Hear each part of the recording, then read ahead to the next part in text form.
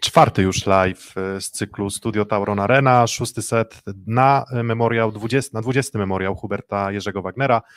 Organizujemy już kolejnego naszego live'a, a poprzedni live na zakończenie poprzedniego dnia w takich nastrojach, bym powiedział, dość pesymistycznych, a teraz myślę, że dużo optymizmu ten mecz i zwycięstwo, bo zwycięstwo też jest istotne w sporcie, na końcu idzie o to, żeby wygrywać. To wlało na pewno w nasze serca dużo optymizmu, ale też myślę, że ten mecz było tyle ciekawy, żeby było bardzo dużo mięsa takiego taktycznego, ustawienia były dość niestandardowe, wiele rzeczy, wiele decyzji, które podejmował Grbicz, mogły nas nieco skołować, no i o tym też po prostu porozmawiamy dzisiaj. Piotr Złoch. Filip Korfanty, dobry wieczór. Więcej optymizmu, a też więcej zagadek ze strony Nikoli Grbicia. Dobry wieczór, Kuba Lewandowski.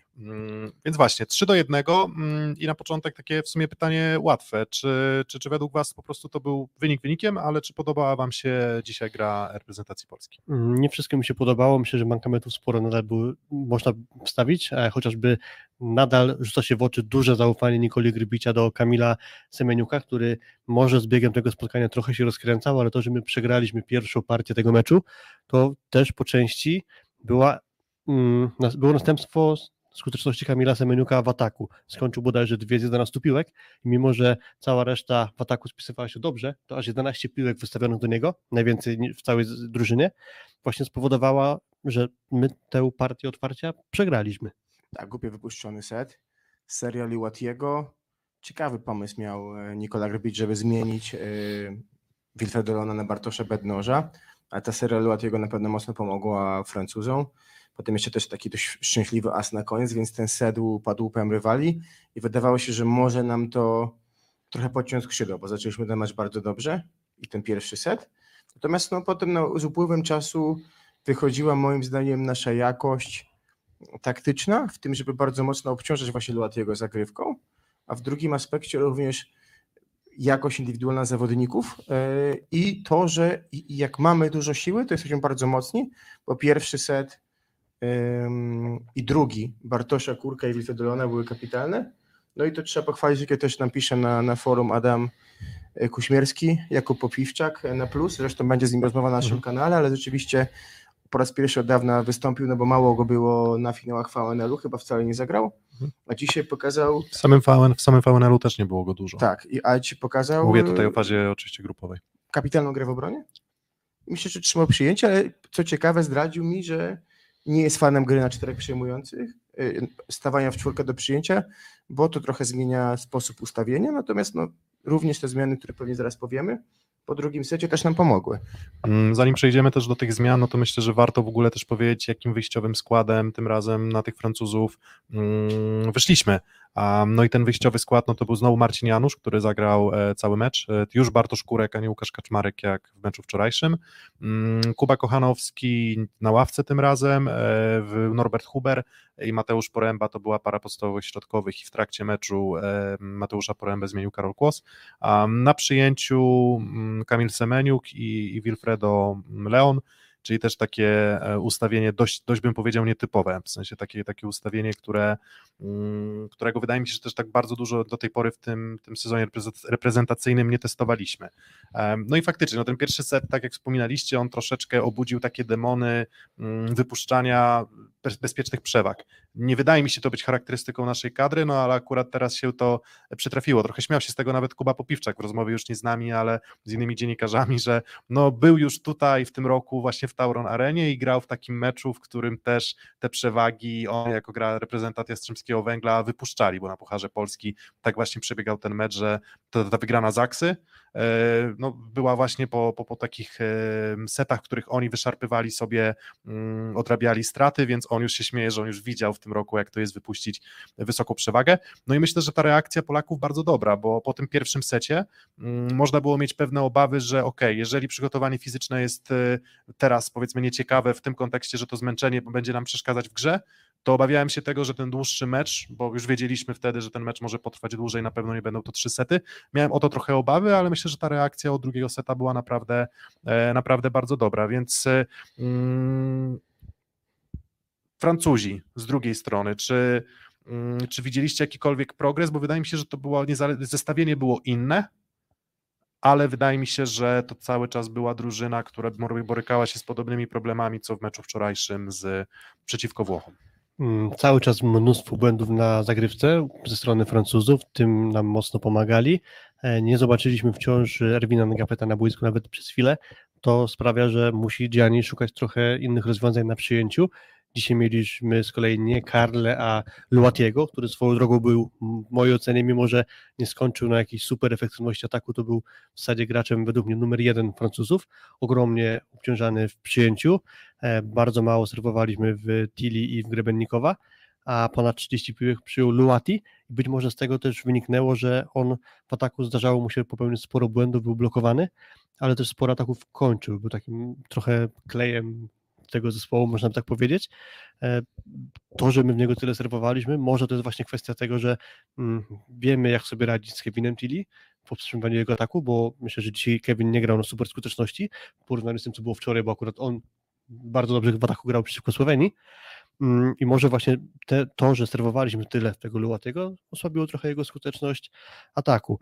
Do tego nadal w sumie Jean Patry zagrał całe spotkanie i nadal wyglądał nieekskluzywnie dla mnie. Nie przeciwko Słowenii, a przeciwko...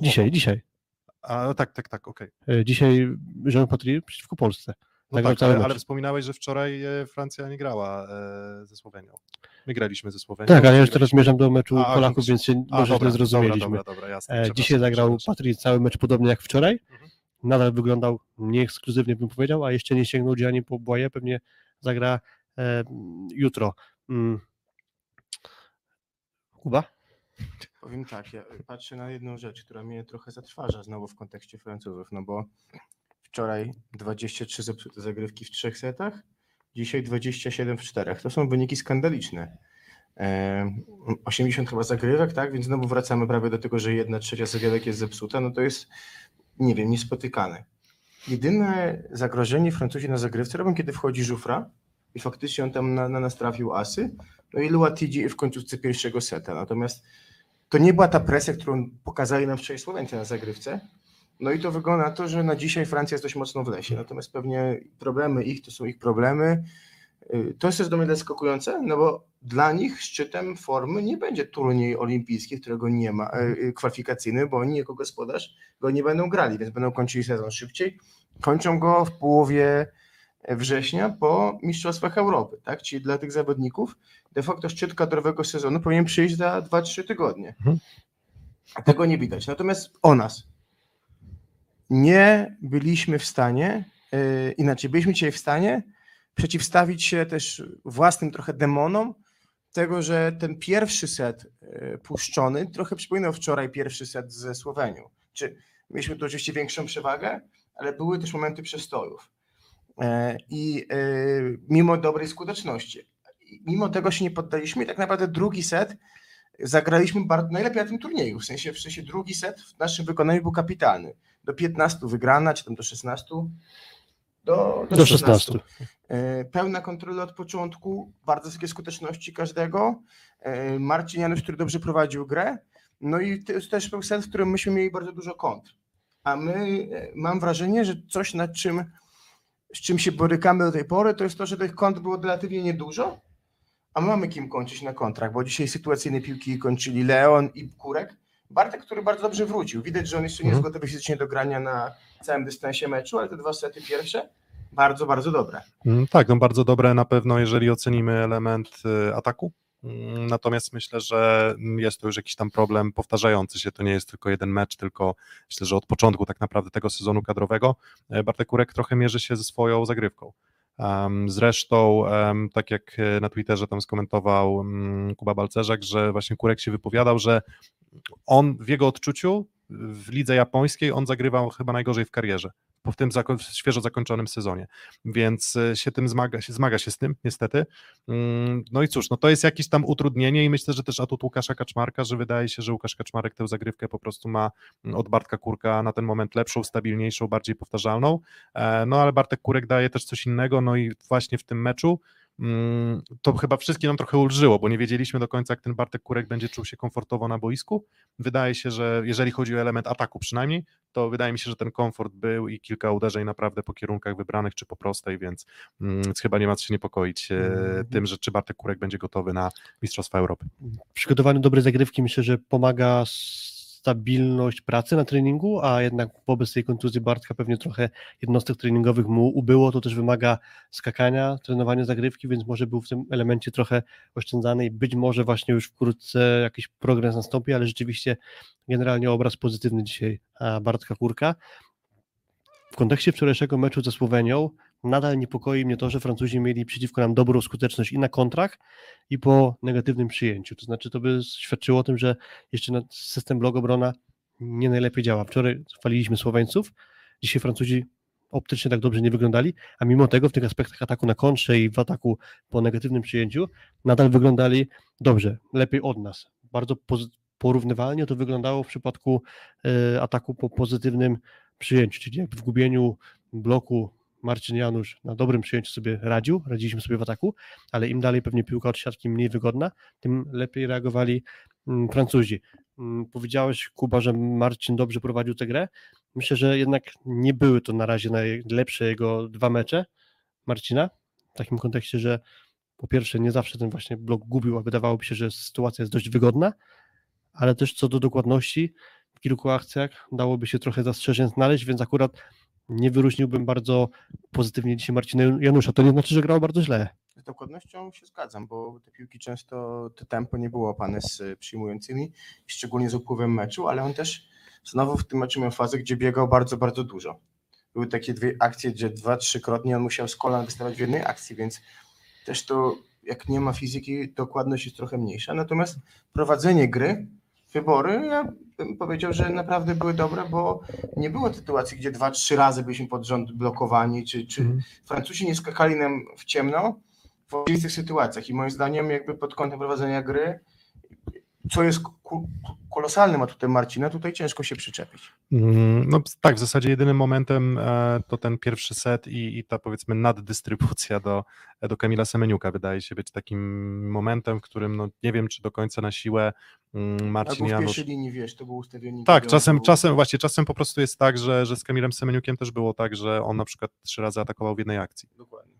I potem w statystykach widzimy, że to jest 11 nieskończonych ataków, czy tam 1 skończony i 10 nieskończonych, że nie pamiętam, wydaje mi się, że 1 na 11, takie liczby były po pierwszym secie, mniejsza o większość, chodzi po prostu o to, że kilka ataków wykonanych w jednej akcji, jakby liczy się tak jako 1 punkt, no ale faktycznie Kamil Semeniuk miał z tym problem, no i właśnie o tego Kamila Semeniuka też chyba po prostu trzeba zapytać.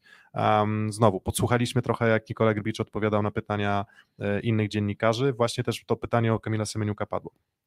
No i Nikola Grbicz argumentował to tak, że no, każde zaufanie ma swój limit do zawodnika, że jego zaufanie jako trener gdzieś tam się może skończyć, natomiast on mówi, że on właśnie kilka lat z Kamilem Semeniukiem już pracuje, wie na co go stać i też mówi, że mógłby zabić swojego gracza, spalić go w sytuacją, gdy na przykład po 2 nieudanych atakach, a tak mogłoby być faktycznie, Kamila Semeniuka zdejmuje i potem Kamil Semeniuk mógłby już zupełnie stracić pewność. Czy też tak to widzicie, czy w ogóle podoba wam się takie dość uporczywe budowanie Kamila, który nie odwdzięcza się póki co niestety dobrą grą? Powiedział Nikola Grbicz, że pierwszy set tak, nie był dobry, ale potem wrócił i przypominał Kamila z poprzedniego sezonu. Tak dokładnie powiedział. Myślę, że to jest ta wiedza, którą ma trener Grbicz. Czy zawodnicy są takimi zawodnikami, których zmiana nie zniszczy, mówiąc kolokwialnie, a drugi typ, czy są zawodnicy, którzy lubią wchodzić z ławki, czy nie. I moim zdaniem Kamil lubi mieć tą pewność od trenera, żeby się nie wahać podejmować swoich decyzji, no bo co on skorygował potem, to on szedł wyżej. Szedł bardziej, na przykład na Blizzarda, został raz zablokowany, albo 2 razy, pamiętam, na początku w pierwszych 2 setach, a potem już tylko ewidentnie i Marcin dawał mu mniej piłek, ale też jak dostawał te piłki, to już bardzo wyraźnie szukał rąk, więc był w stanie się w tym meczu odbudować. Meczu niełatwym, meczu znowu w zestawieniu, w którym pewnie nie graliśmy i to jest na pewno duża sprawa. Nikola też przekazał, że jakby w Zakopanem najlepiej przyjmujący wyglądał Kamil, więc tu myślę, że jest temat bardziej pewnie złożony, nie tylko związany z fizyką, ale też z pewnością może siebie, jeżeli chodzi o grę, ale zaufałbym w kontekście tego, że mamy jeszcze jutro mecz, tydzień treningów, sparring z Ukrainą, bo dopiero po tym sparingu z Ukrainą, czyli za tydzień, tak, 27. 6 chyba. Mecz, tak, 26 dzień po Nikola Gricz ogłasza 14 na Mistrzostwa Europy i zastrzegł też, że to nie oznacza, że ta sama 14 pojedzie na turniej kontynentalny, na igrzyska. Natomiast to ciężko mi sobie tą sytuację wyobrazić, bo jakby miał treningowo podejść do tego ten zawodnik, który miałby być dokoptowany. Ale wydaje się, że też ta zmiana Aleksandra Śliwki pokazuje, że tak jak może Mateusz Poręba jest rozważany w ramach 14, tak, to była teza, którą stawiałeś nawet chyba dzisiaj rano. Tak, Także tak. jeżeli Mateusz Poręba zagra, to jakby może to być sygnał, że jest rozważany. Bartłomiej Bołądź, jak widzimy, praktycznie nie gra, więc wydaje się, że sama decyzja, jakby tutaj właśnie w kontekście Bartłomieja Bołądzia, sama decyzja o tym, że idziesz, że próbujesz testować rozwiązania na 3 przyjmujących, a nie, bo tam idea była taka, żeby Bartkowi Kurkowi dać odpocząć też, jakby żeby on nie musiał grać całego meczu.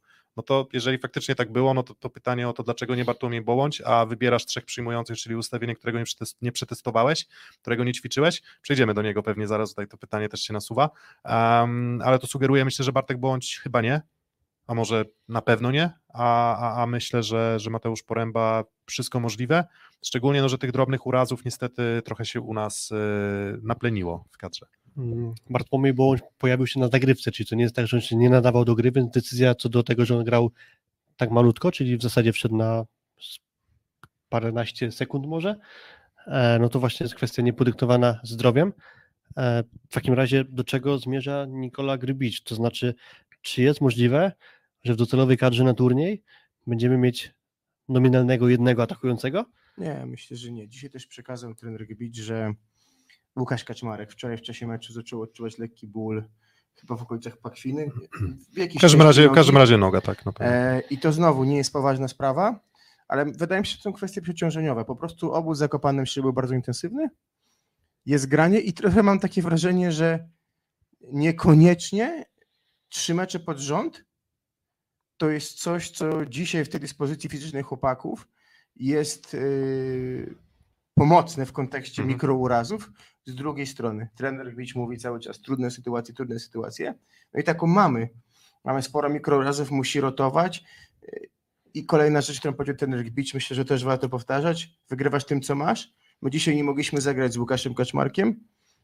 Bartek Kurak zagrał świetne 2 sety, no ale na tyle jest gotowy na dzisiaj, jeżeli chodzi o skakanie. To też jest pewnie mądrą bardzo decyzją, żeby mu odpuścić.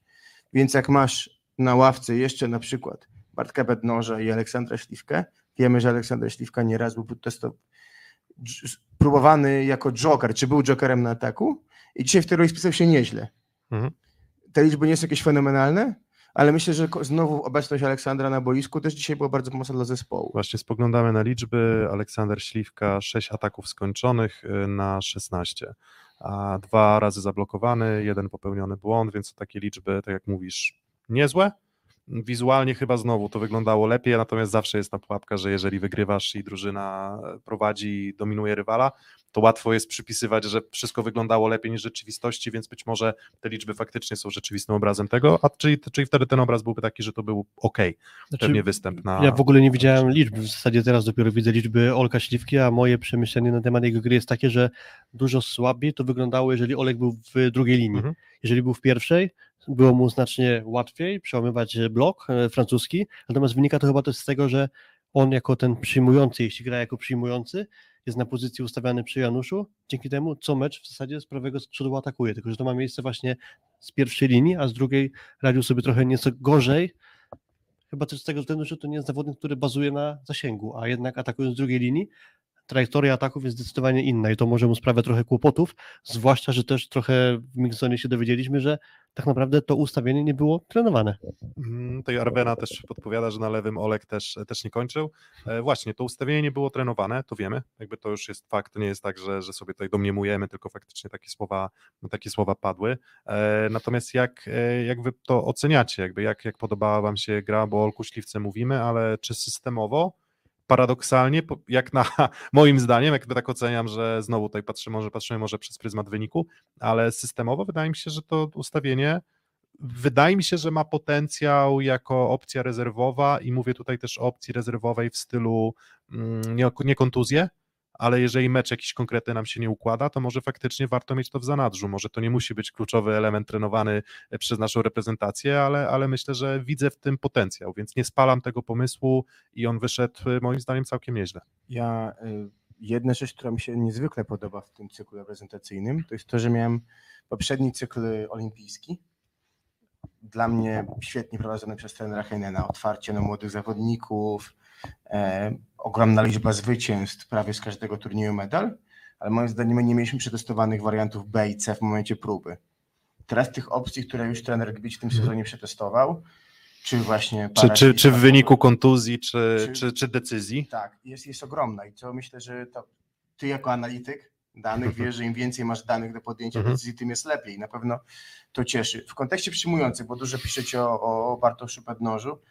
Tak, Tomasz Foreman ma lekki uraz, o tym nam powiedział trener. Piotr Pietrzak, tak. Rozmowa już jest do odsłuchania w naszych social mediach, więc jeśli tam zajrzycie, to te rozmowy znajdziecie. Uspokajał i uspokajamy, że to nie jest poważna kontuzja Tomasza Fornala, albo nie wydaje nam się, że musimy czytać między wierszami, że jednak jest, więc raczej nic poważnego. Się, że po prostu on na tym turnieju może nie zagrać. Zostaje nam 4. Wczoraj cały mecz Bartosza Bednoża ze Słowenią i prawie cały Kamila Semeniuka, wszedł na chwilę Aleksander Śliwka i wchodził systemowo na zagrywkę. Do Leon na koniec wszedł na boisko.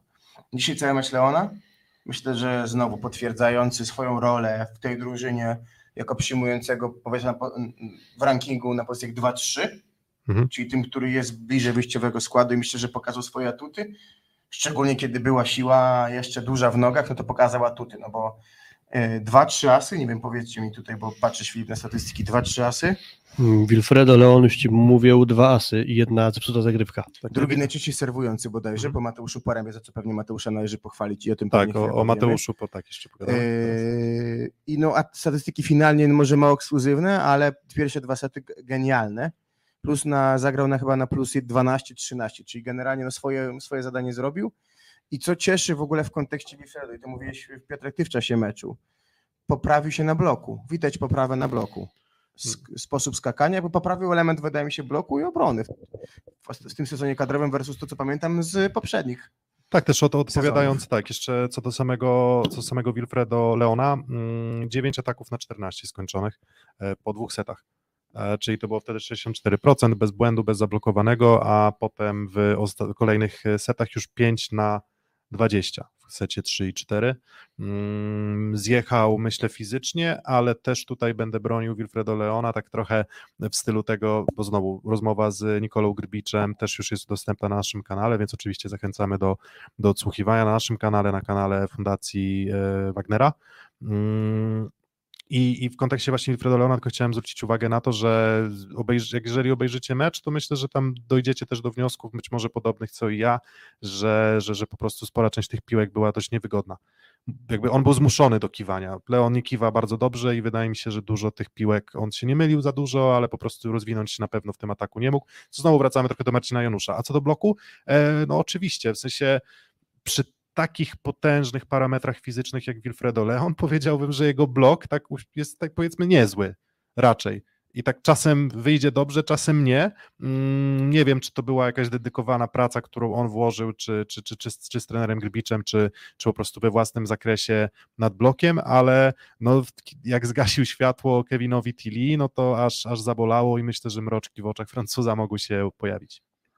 Co do Kamila Semeniuka, jego takiego kurczowego trzymania na boisku, to też rzuca się w oczy ustawienie w kontekście właśnie przy Marcinie Januszu albo przy naszym atakującym. Wczoraj, jeżeli był na boisku jeszcze Bartosz Bednoż, to Kamil Semeniuk był ustawiony na pozycji tak jakby Wilfredo Leona z dzisiaj, a z kolei dzisiaj nastąpiła zamiana i Kamil Semeniuk pełnił rolę takiego jakby zawsze obecnego Olka Śliwki, to znaczy Olek Śliwka gra przy Januszu, tak samo dzisiaj Kamil Semeniuk, a poprzekątnie z nim Wilfredo Leon, więc jakby Kamil Semeniuk oprócz tego, że jeszcze gra jako przyjmujący, to jeszcze musi sobie radzić na 2 różnych tak naprawdę pozycjach w pewnym sensie. Może to jakaś komplikacja dodatkowa dla niego jeszcze jest. Co do Wilfredo, właśnie cały czas rzuca się w oczy, bo on nie jest zawodnikiem, który dobrze sobie radzi na kiwkach, nie zawsze jak tego próbuje, a piłka leci bardzo wysoko nad blokiem i zwykle nadążamy.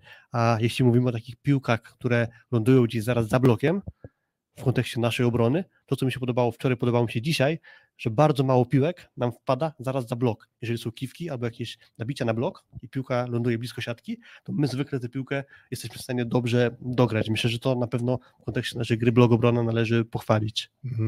No zdecydowanie tak i widać to zresztą po statystykach, widać to było wizualnie, widać statystyki, że Francuzi specjalnie się wcale nie zaprezentowali w ataku, więc sporo błędów, sporo ataków zablokowanych, 43% skuteczności, znowu nie będziemy też się tymi liczbami tylko ekscytować, natomiast też nie był to mecz takiej wielkiej płynności w ataku, no i też Francuzi kilka razy zmusili nas do tego, żebyśmy pokazali cierpliwość, no bo z Francuzami nie da się skończyć wszystkiego w pierwszej akcji, więc omówiliśmy sobie już w zasadzie większość pozycji, no i teraz warto wspomnieć, bo o Mateuszu Porębie tylko zarysowaliśmy, Kuba, w kontekście tych zagrywek, które wykonywał, czyli najwięcej w zespole, no to czy taki mecz przybliża go według Was do tego, żeby jednak Nikola Grbić postawił na przykład na 4 środkowych w kadrze na dowolny turniej do końca sezonu, czy to Mistrzostwa Europy, czy turniej kwalifikacyjny?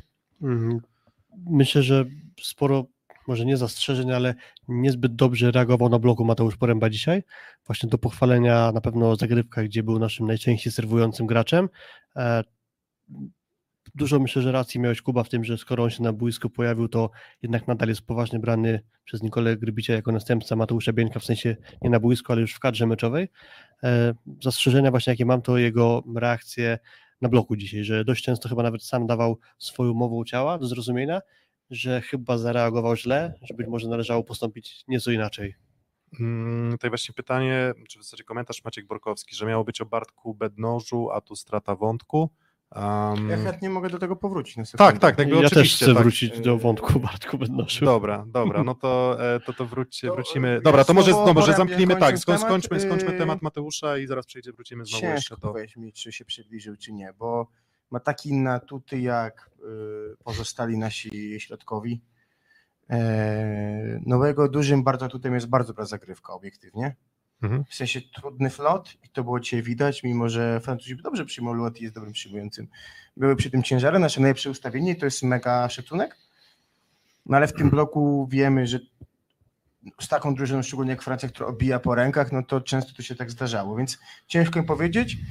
Fajnie, że to szanse w kontekście tych problemów ogólnych, zdrowotnych i myślę, że zobaczymy też jutro, czy wracamy do Karola Kłosa, czy Norbert Huber zagra 3 mecze pod rząd, no bo Kuba Kochanowski pewnie też jutro raczej zmiany na blok. Piotrek. To mówię, ja tylko w kontekście jakby też oceny Mateusza Poręby już kończąc, bardzo cieszę się, że tę szansę dostał. Trochę pewnie w nagrodę też za, nazwijmy to, lojalność, gotowość do tego, żeby stawić się po prostu do pomocy reprezentacji. Po uniwersjadzie, więc bezpośrednio po jakimś tam turnieju, turnieju też powiedzmy istotnym, może nie była to nasza podstawowa reprezentacja, ale też udało się stamtąd medal przywieźć. I mówię, gdyby nie zagrywka, to byłby to występ bezbarwny, tak bym chyba ujął. A raczej taki, gdzie w ataku dyskretnie wykorzystywany i wydaje mi się, że trochę nie mógł złapać, wydaje mi się, takiego idealnego tempa z Marcinem Januszem. No na bloku też myślę, że obijany często i powiem szczerze, że jakby liczę na to, że Mateusz Poręba sobie w kolejnym sezonie już klubowym może poradzić też z tym problemem, bo to jest niestety coś, co towarzyszy mu już nie od powiedzmy kilku spotkań, czy miesiąca, czy 2, tylko w zasadzie cały poprzedni sezon też problemy zdrowotne, ale on był obijany dość często i wydaje mi się, że cały czas tutaj jakieś tam rezerwy, mam nadzieję, że rezerwy u Mateusza są. No i właśnie Bartek Bednosz, więc możemy wrócić też. Osąd bohatera. No właśnie, i tutaj widzę, że tutaj komentarze były na czacie, że Bartek Bednosz powinien, nie wiem, czy grać więcej.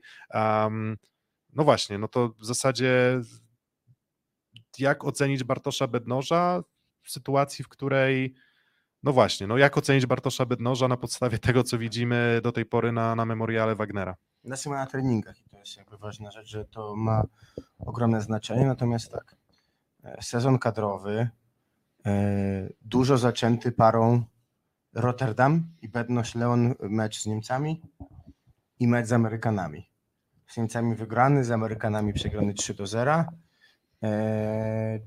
Sporo zmieniany, jak zaczyna w podstawowym składzie. Dobry joker, ale tą szansę bycia jokerem dostał raz ze Słowenią na Filipinach w pierwszym meczu. Potem wydawało się, że mamy przekonanie po fazie kontynentalnej, że jest on bliżej składu niż dalej, po czym wchodzi na dobrą zmianę z Brazylią. Zmienia Bartosza Kurka w P1, zdobywa bardzo cenny punkt w tym naszym najtrudniejszym ustawieniu. Jeden, ale cenny. Ale cenny. Pomogło to wygrać pierwszy set.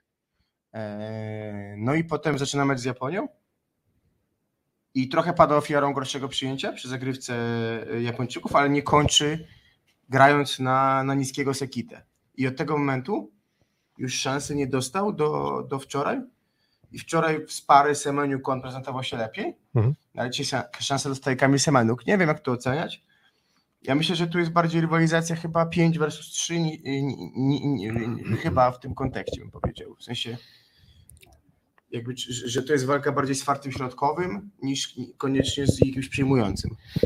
Cały czas powinniśmy mieć z tyłu głowy a propos Kamila Semeniuka i Bartka Bednoża to, że to nie jest tak, że oni już dzisiaj mają dawać super jakość na boisku. Cały czas jesteśmy jednak w przededniu tego turnieju.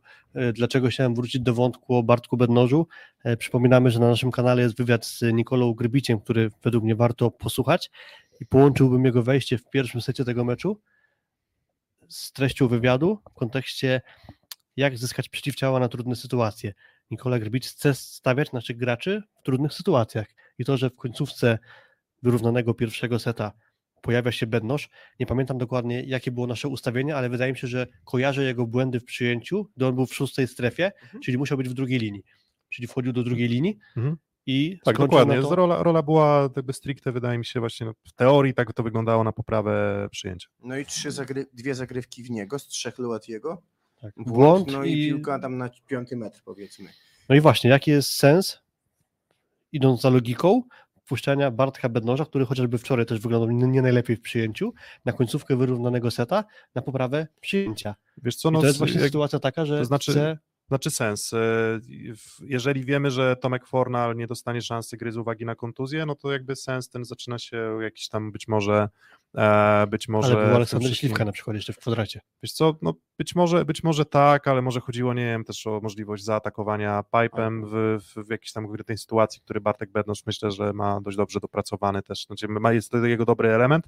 Ale dlatego powiedziałem, że może to nie do końca musi mieć sens, bo właśnie może nawet sam Nikola Grbic tego sensu nie do końca dostrzegał. Może po prostu chodziło o to, że to nie jest komfortowa sytuacja dla Bartka, że musi wejść na poprawę przyjęcia. Więc właśnie celowo sprowokował taką sytuację, że Bartek, kiedy znajdziesz się w takiej sytuacji, wyrównanie końcówki, zaserwują w ciebie, jesteś w drugiej linii, to masz kolejną okazję, żeby się sprawdzić, jak to jest wejść chociażby z kwadratu w niewygodnej dla ciebie sytuacji. Właśnie czytam komentarze na czacie i teraz tak, pierwsza sprawa, że faktycznie Aga SSS, że będzie ma trochę pecha, trafia na dziwny mecz albo na dziwną sytuację i tak trochę jest faktycznie, w sensie zadaniowo dostaje takie trochę ochłapy. Jak wyszedł w podstawowym składzie ze Słowenią, to mecz był przegrany w takim stylu nieciekawym, więc on może i wyglądał przyzwoicie, ale by cała drużyna wyglądała źle, więc ciężko jest w siatkówce pociągnąć całą drużynę za sobą, więc może faktycznie coś z tym pechem jest. No i tutaj drugi komentarz czy Przemysława Małeckiego, że czy uciekacie od tematu Bednoża i czas wyłożyć kawę na ławę. Ja myślę, że Grbic może nie być fanem Bartka nie tyle jako zawodnika, ale bardziej jako człowieka. No myślę, że trudno będzie nam się odnosić do tej kwestii człowieka, bo nie widzimy, jak oni wchodzą w codzienne interakcje, nie widzimy, jak pracują na treningach, no ale Kuba może się do tego odnieść. Bo trener Grbic też powtarza, nawet mi powiedział, że jakość treningu, czy poziom treningu, rywalizacji na treningu jest często wyższy niż w wielu spotkaniach. Więc myślę, jak wracając na przykład, nie wiem, do meczu z Niemcami na VNL-u, to myślę, że nasze treningi 6x6 są na wyższej jakości. Nas przy tych treningach nie ma. Więc my nie mamy kompletu danych, żeby to ocenić. Wiadomo, że każdy z nas pewnie parcie to, co widział w ostatnich tygodniach, powiedziałby, że bedność, tak? Natomiast no jakby my nie widzimy całego obrazu i na pewno jest jakaś więź, którą ma trener Grbić z Semeniukiem, znając go 4 lata, znając jego organizm, jego szczyt. My widzieliśmy świetny sezon Bartosza Bednoża w Zaksie od powrotu z Chin i mamy to na uwadze. Widzimy też, że jego szczyt jest bardzo wysoko. Pytanie, czy który z tych szczytów wyżej oceni Nikola Grbić, kogo bardziej potrzebuje, bo widzimy, że Semeniuk ma możliwość gry na obu pozycjach na przyjęciu, co jest rzadko, pewnie on ma to najbardziej Fornal i może Śliwkale, no pewnie najmniej Wilfredo i w dalszej kolejności może Bartosz Bednoż, ale no myślę, że w oparciu o takie dane, to nie jest tak, że my uciekamy, my chcemy dać wam pełen ogląd sytuacji, tak? To jakby w oparciu o to, że ktoś występuje tylko w meczu, trener nie podejmuje wyłącznie decyzji. Dokładnie, a nawet myślę, że to jest element może drugorzędny dla niego. Prawda jest też moim zdaniem taka, że gdyby w istocie było tak, jak Przemek tutaj piszesz, że może Nikola Grbić nie za bardzo może lubi charakter Bartka Bednoża, to gdyby Nikola chciał, to już dawno Bartka Bednoża by skreślił z tej kadry, a mimo wszystko dość zaskakująco zabrał do Gdańska 5 przyjmujących. To nie jest najczęściej stosowane rozwiązanie, więc gdyby w istocie jakaś niechęć pomiędzy dwoma panami występowała, to po prostu Nikola już miał okazję, żeby z tego Bartosza zrezygnować, więc ja bym raczej w tym kierunku nie szedł, nie ten trop moim zdaniem. Tutaj właśnie też komentarz, albo wolność słowa i opinii, albo dojścia do kadry sztabu i trenera. Oczywiście, że jest tak, że im bliżej jesteś drużyny, tym wydaje mi się, że czasem trudniej jest oceniać to ostro, no bo to są ludzie, z którymi po prostu rozmawiasz, są ludzie, którzy gdzieś tam przymykają koło ciebie, obserwujesz ich, obserwujesz całą drużynę, więc ja nie powiedziałbym tego, że my uciekamy od tematu Bartosza Bednoża, no bo ja sam na Twitterze, jeżeli ktoś chce, to ja mogę, przeczytałem, że moim zdaniem Semeniuk w tej formie, którą zaprezentował, napisałem to po pierwszych 2 setach, on się kompletnie nie nadaje w tym momencie do grania w 14 kadry. No to jeżeli chcecie usłyszeć taki komentarz, no to jakby to jest moje zdanie, ja tak uważam. Natomiast to jest moja obserwacja na przykładzie meczów, a potem Nikola Grbić może wyjść przed wywiad i powiedzieć, że Kamil Semeniuk był najlepiej pracującym i najlepszym zawodnikiem naszym na skrzydle na treningach. Ja tego nie wiem.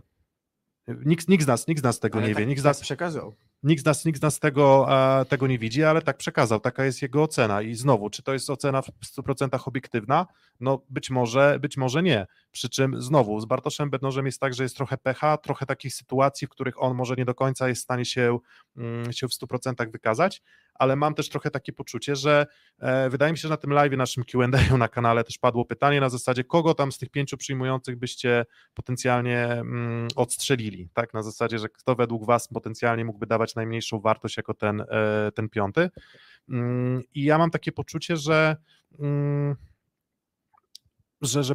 Bartek Bednoż moim zdaniem Grbicza niekoniecznie musi po prostu przekonywać do końca grą, w sensie moim zdaniem od tego powiedzmy szczytu i fantastycznych meczów z projektem Warszawa Bartek Bednoż nie był w stanie wrócić na ten poziom i gdyby on grał na takim poziomie jak grał w tym ćwierćfinale z projektem Warszawa w barwach Zaksy, gdyby grał tak jak z Resowią, to bym powiedział, nie ma tematu, jakby Kamil Semeniuk musi jakby znaleźć swoje miejsce w szeregu w tym konkretnym sezonie, ale moim zdaniem Bednoż nie gra tak dobrze, w sensie moim zdaniem Bednoż gra nieźle, więc to prowokuje nieźle, ale nie bardzo dobrze, nie wyśmienicie i myślę, że to prowokuje po prostu też pytania i dyskusje ze strony Grybicza, w sensie czy wolę wierzyć cały czas Kamila Semeniuka, bo to, co prezentuje Bartek Bednoż, może wcale go tak do końca nie przekonuje, jakby może też tak być, natomiast w zestawieniu boiskowym, no to Bartek Bednoż jest dla mnie ciut wyżej od Kamila Semeniuka i tak to widzę, ale próbuję zrozumieć logikę Nikoli Grybicza.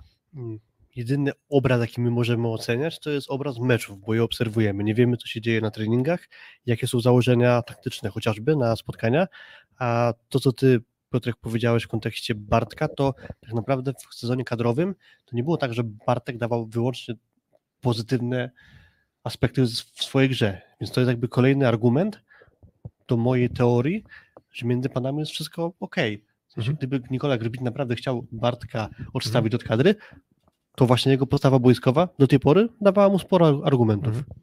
To też jest tak, powiedzmy sobie szczerze, że on w zestawieniu, które pamiętamy z sezonu ligowego, bo pewnie do tego wracacie bardzo mocno, prawie żadnego spotkania Śliwka Bednoż nie było w tym sezonie, gdzie oni wychodzili. Wyszli na Japonię. I to był chyba jedyny taki raz, kiedy tak było, może gdzieś raz na Filipinach, a jak nie wyszli tak, to tak kończyli na pewno mecz ze Słowenią, który był najlepszym w tym sezonie Bartosza Bednoża. I my jesteśmy świadomi tego, jak on grał w sezonie ligowym. Jesteśmy świadomi tego, jak wygląda dzisiaj Kamil Semeniuk.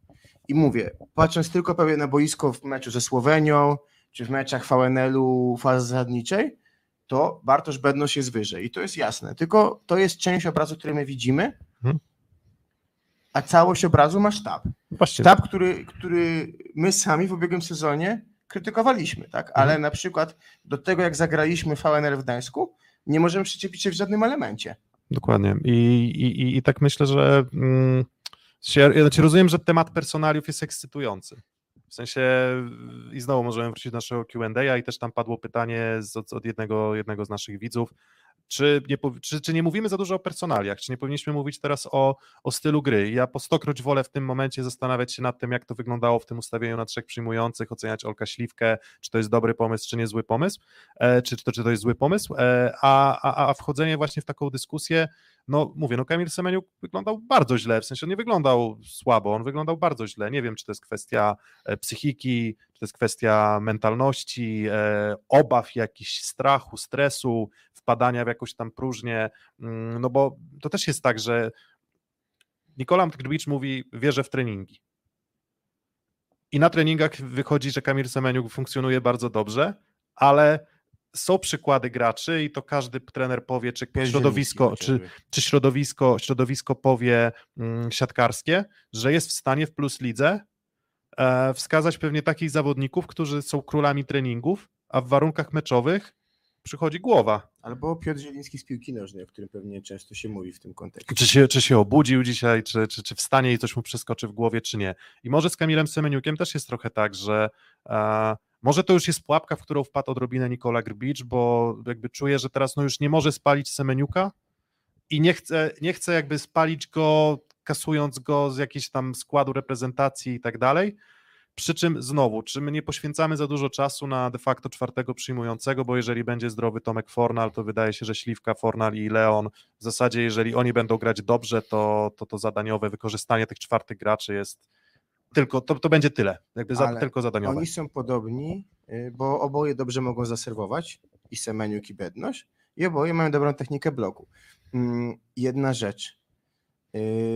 Tak, Kamil Semeniuk w tym sezonie nie dał nic pozytywnego w reprezentacji, i to też jest fakt. Oczywiście. To jakby, jeżeli mamy to przyznać, mamy to powiedzieć, no to możemy tak powiedzieć. Jakby, no, nie dał nic pozytywnego. Że dzisiaj Kamil z 3. i 4. seta to po raz pierwszy przypomniał mu kogoś z poprzedniego sezonu, więc... Tak, bo to na to trzeba zwrócić uwagę, odbudował się. I sam trener to przyznał, także może to jest case Kurka przed 2018 rokiem. Myślę, że po prostu czas o trochę więcej zaufania i mówię, system gry bardziej niż personalia, ale one oczywiście są ekscytujące. Popiwczak? Chyba nie było o nim powiedziane, bo ktoś powiedział statystyki tak. i on sam powiedział, że czuł się bardzo dobrze. Statystyki tak, 16 przyjęć, 1 błąd, 63 pozytywnego, 44 perfekcyjnego. Świetne statystyki. Ale bardzo dobrze w obronie, również. Nie, kilkanaście obron, jeżeli dobrze pamiętam, na tle Grebenikowa wypadł tak samo, ale jak nie lepiej od niego w obronie. Myślę, że bardzo zbliżenie. To był dokładniejszy w dograniach drugich piłek i lepiej przyjmował. Także na tle bardzo dobrego libero, czy wybitnego libero, jakim jest Francuz, wypadł bardzo dobrze. Po meczu też nie ukrywał swojego zadowolenia, bo wydaje się też, że ten system blok-obrona, który jest, mu bardzo pasuje w tej chwili. I on sam powiedział, że drużynie widać było, że pomagało to właśnie chociażby z piłkami krótkimi, o których powiedziałeś ty, Filip. Także myślę, że tutaj laurka dla Kuby i kolejne zmartwienie dla trenera Grbicia, które nas cieszy.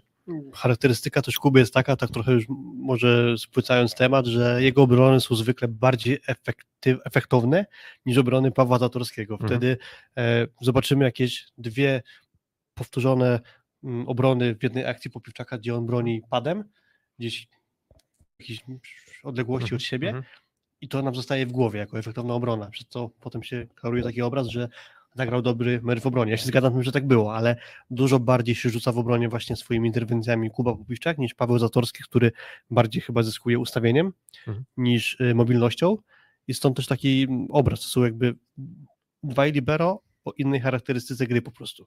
Natomiast zgadzam się co do pochwał, przyjęcie, obrony były, dogranie, miałem jedną taką akcję, że w głowie mam taką akcję, że piłka spadała gdzieś prawie pionowo przy siatce, był tam nasz środkowy, ale Popiwczak jeszcze go zdążył obiec i tę piłkę super dograć, że wyręczył naszego środkowego z dogrywania piłki, co też pozwoliło mu być nadal w opcji Marcina Janusza do wystawiania piłki.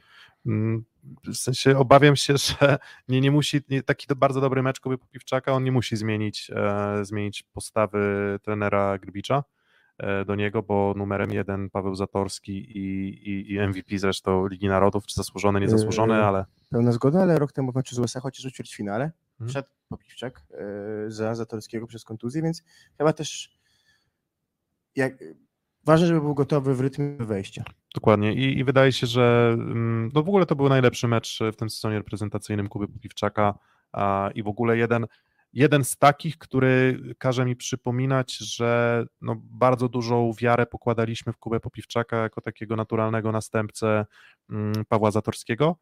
I no niestety powiedzmy od tych sezonów kadrowych, gdzie już nie było Damiana Wojtaszka, czyli od kiedy właśnie Kuba Popiwczak wszedł do kadry, to mam też takie poczucie, że to nie do końca był ten Kuba Popiwczak, jakiego maksa widzieliśmy na przykład w Jastrzębskim Węglu.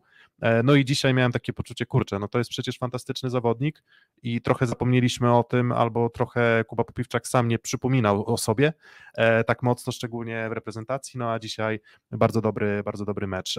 Nie słyszałem tego na własne uszy od Kuby Popiwczaka, ale chyba istotna informacja z Mixzone jest taka, że sam Kuba przyznał, bodajże gdzieś w tle słyszeliśmy to, że on się akurat nie najlepiej czuje w systemie, gdzie jest 3 przyjmujących na boisku, tak? Tak. Gdzie jest, no, znaczy tak, w tym systemie, że no w teorii 4 zawodników stoi do przyjęcia, to mówi, że to nie jest jakaś tam jego ulubiona cecha, więc jakoś się też w tym odnalazł. I myślę, że tutaj możemy postawić kropeczkę i jeszcze bardzo króciutko o drugim meczu. Króciutko dlatego, że mecz rezerwowych 3-2 i to po bardzo epickim tiebreaku, powiedziałbym, wygrywa Słowenia 25-23, więc 5 setów wyrównanych właśnie tych drugich drużyn, bo zarówno zastanawialiśmy się, jakie składy wybierze George Kretu i wybiorą George Kretu i Fefe de Giorgi, no i wybrali rezerwowych.